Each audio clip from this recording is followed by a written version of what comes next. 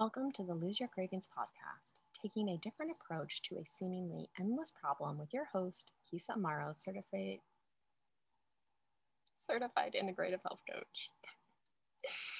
Apparently, I don't know how to say certified. Okay, welcome back, my friends. I'm just going to keep going. I am Kisa Amaro, certified health coach, and I help women get control of their cravings without deprivation or complicated meal plans. And I invite you to join my Lose Your Cravings community where we dive deeper into emotional eating, overeating, and how to reduce and even eliminate them. So head on over to Facebook and search Lose Your Cravings and join my group. It's that simple, and I will see you there. Today we are talking about self-confidence. How is your self-confidence? Is it running low?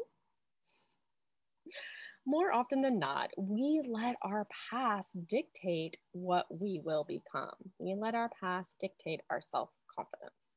We take past experiences, failures or successes, happy or sad, to guide our beliefs on what we are capable of and what we expect of ourselves. And this includes our self-confidence. If you have been on every diet in the past and have not had sustained success from them, you believe that you are not capable of losing weight permanently. If you start a workout program every January, and by February, you are back to your usual habits of not making it to the gym or class or out for a walk, then you feel that you have failed and that you just don't know how to make a routine stick or that working out is just too hard. You use your past as evidence of what you are capable of what you expect of yourself, and what you strive to do. When you fail over and over again and think that this will be the way it is, then your self confidence plummets. You don't believe you can change, that you can lose weight and keep it off, that you can get rid of your cravings or stop binge eating. And there was a time when I thought I would always be starving in order to be the weight I wanted to be. I thought I was going to have to count calories for the rest of my life and restrict fat. Because if I just ate whatever I wanted, I would binge and gain weight and be fat. And that was bad, at least at that time, because that's what I had always done. I thought I was going to have to battle food because this is what I had always done. I had been on some sort of diet for a majority of my life and had yo-yoed so many times, and this was plummeting my self-confidence. And it wasn't until I let go of my beliefs about food and dieting and my weight that I was able to look to the future and see another way to eat, live, and look at my body. When I let go of my yo-yo dieting past, I was able to see that I could maintain a healthy weight without depriving myself of my favorite foods for the rest of my life. I learned how to eat the foods I loved in balance with vegetables and whole foods. And I even learned to really love vegetables. It's true. I love vegetables now. I had to let go of my past ideas in order to create the future that I am living now. I had no evidence that I could do it. I just believed that there had to be another way. I did my research, I worked with a coach, and am in a place that I didn't think was even possible when it came to my eating habits, to my relationship with food, and how I viewed my body. When you cling to your past to guide your future, you will basically repeat the past. But it doesn't have to be that way. You don't have to use your past to create your future. You can let go of the past and create whatever you want your future to be. You can change your thinking and feelings about our past failures and not let that evidence of failure guide your future. You are capable of creating things and doing things that you have never done before. When I decided to run a marathon, I had a deep desire to run one. God knows why, but it was a goal I had, something that I had always wanted to do. I had never run a marathon before. I had no clue how I was going to run 26.2 miles at one time. Like, just kind of seemed impossible. But instead of saying, I have never done that before, I won't be able to do it, I was like, I'm going to figure this thing out and I am going to run a marathon. So I let go of my past, the fact that I had not run more than 4 miles at a time and that I was not a strong runner. I have short legs and probably have to take twice as many strides as a professional marathon runner, but that was okay. I didn't let that deter me. So I made a plan. I knew that I was going to need some support.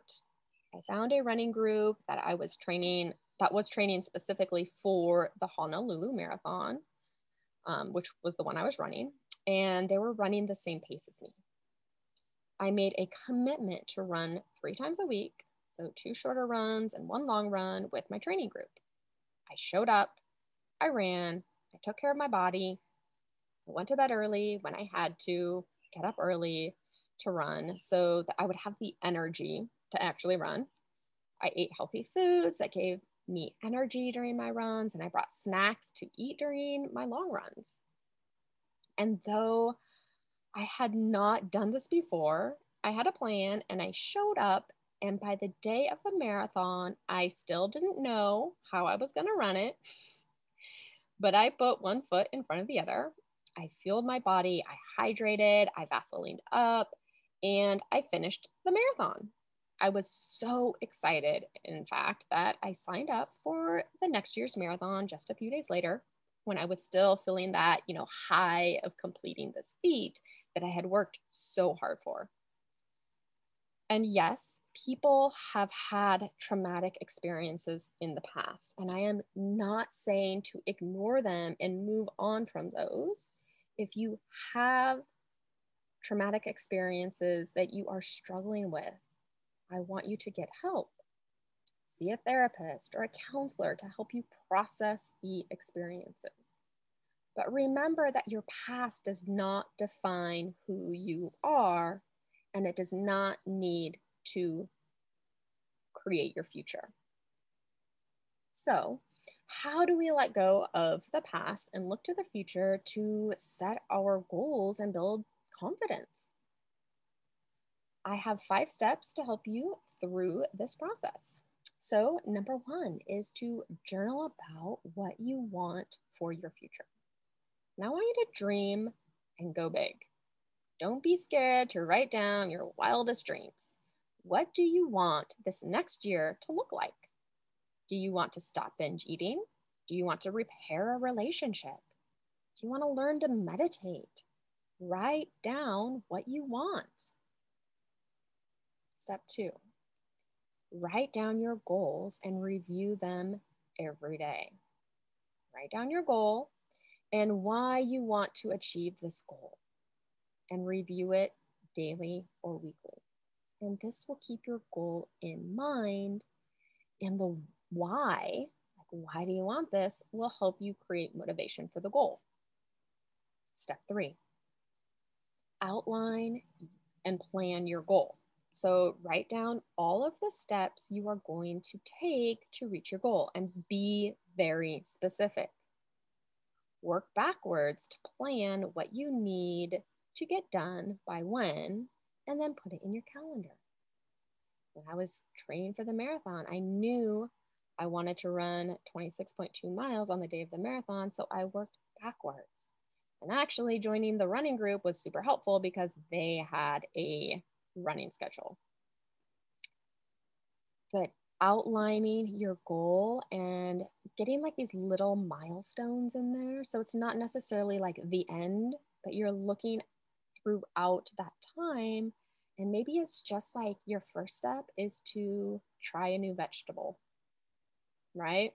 Maybe you don't like vegetables and you know that you should be eating more just for a health standpoint.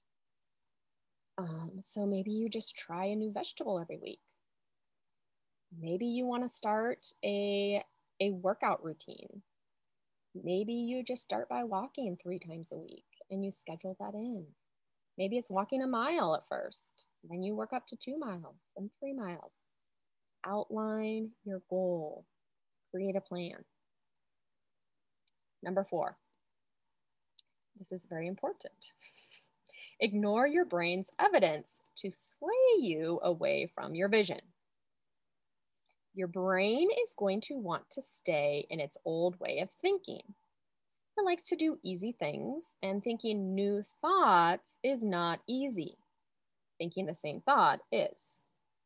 So your brain is going to protest. It is going to say that you screw up every relationship, so don't even bother repairing this one. Or that you have never bought a house before, you don't know what you're doing, and you don't have enough money. Or, meditation is too hard. You have to sit still and not think about things. Like, these are things that are going to go through your head. Like, you always fail your diets. Why are you trying this again? You're just going to screw up, right? So ignore these thoughts in your brain. It's just trying to keep you safe. Okay. And you can tell it, that's what I used to think, but I don't think that anymore, right?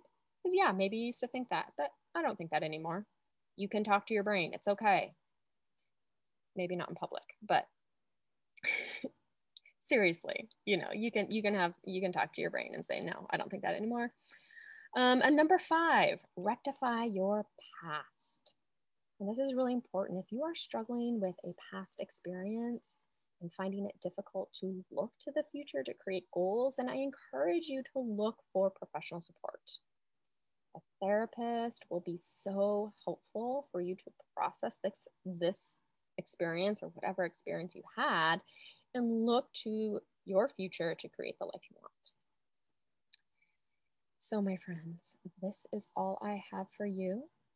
And yeah, I hope you are able to make these small steps, looking to your future instead of looking to the past. And if you want to dive deeper into this topic and see how you can lose your cravings once and for all and be at peace around your favorite foods, then I invite you to book a call with me. And on this call, we will take a deeper dive into what you're struggling with and if I can support you with what you're struggling with. So just send an email to keysa.amaro@gmail.com. That's KEYSA.amaro@gmail.com. Or contact me on social media to book your complimentary call. Super easy. Let's chat, my friend. And join me for my next episode where we will talk about the idea of good food and bad food and how this mindset may be hurting your relationship to food. Okay, my friends, have a wonderful rest of your day, and I will see you next time.